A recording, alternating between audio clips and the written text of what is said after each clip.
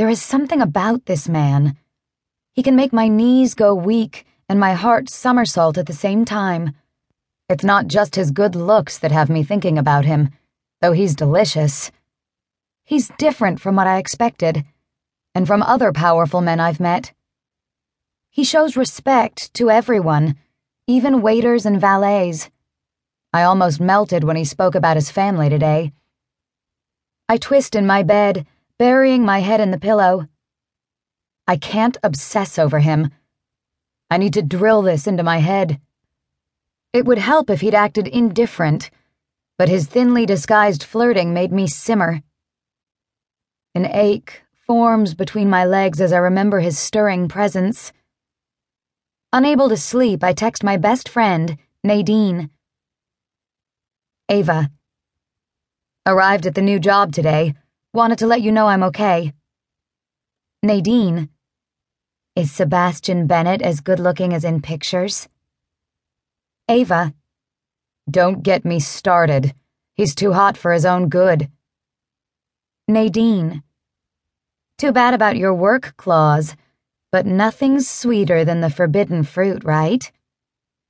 Ava. You know I won't do anything. Smiling, I shake my head. I fall asleep with Sebastian on my mind. Dreaming is not forbidden after all. I arrive early at the office the next morning. Except for the security guard downstairs, I don't bump into anyone. Perfect. I like starting my days before anyone else. I can get work done without interruptions. As I sink in my chair, I notice a small envelope on my desk with my name on it. Frowning, I open it and find a gift certificate for a spa and a handwritten card. You deserve to relax. Enjoy your time at the spa. Sebastian. Warmth billows inside me. Slowly, unexplainable emotions overcome me. No man I've dated has done something so thoughtful for me, and here comes this man I've known for one day offering me something I need very badly. I'm sure he's busy, yet he took time to buy this and even write to me. I have no proof, but I'm certain this is his handwriting. Sighing, I push the card and the voucher back in the envelope. I can't possibly accept it, though I could use a few hours of pampering. I walk to his office intending to leave the envelope on his desk, but find Sebastian inside bent over some papers. Like yesterday, he takes my breath away when he looks up at me. You're here early. I like to start my day early when there's no one around, I say. That way I don't get interrupted. Clever. That's why I like to come in early too. He sizes me up, his eyes resting on my hips and then my chest. The intensity in his gaze sets me ablaze. Wow. Okay, this must stop.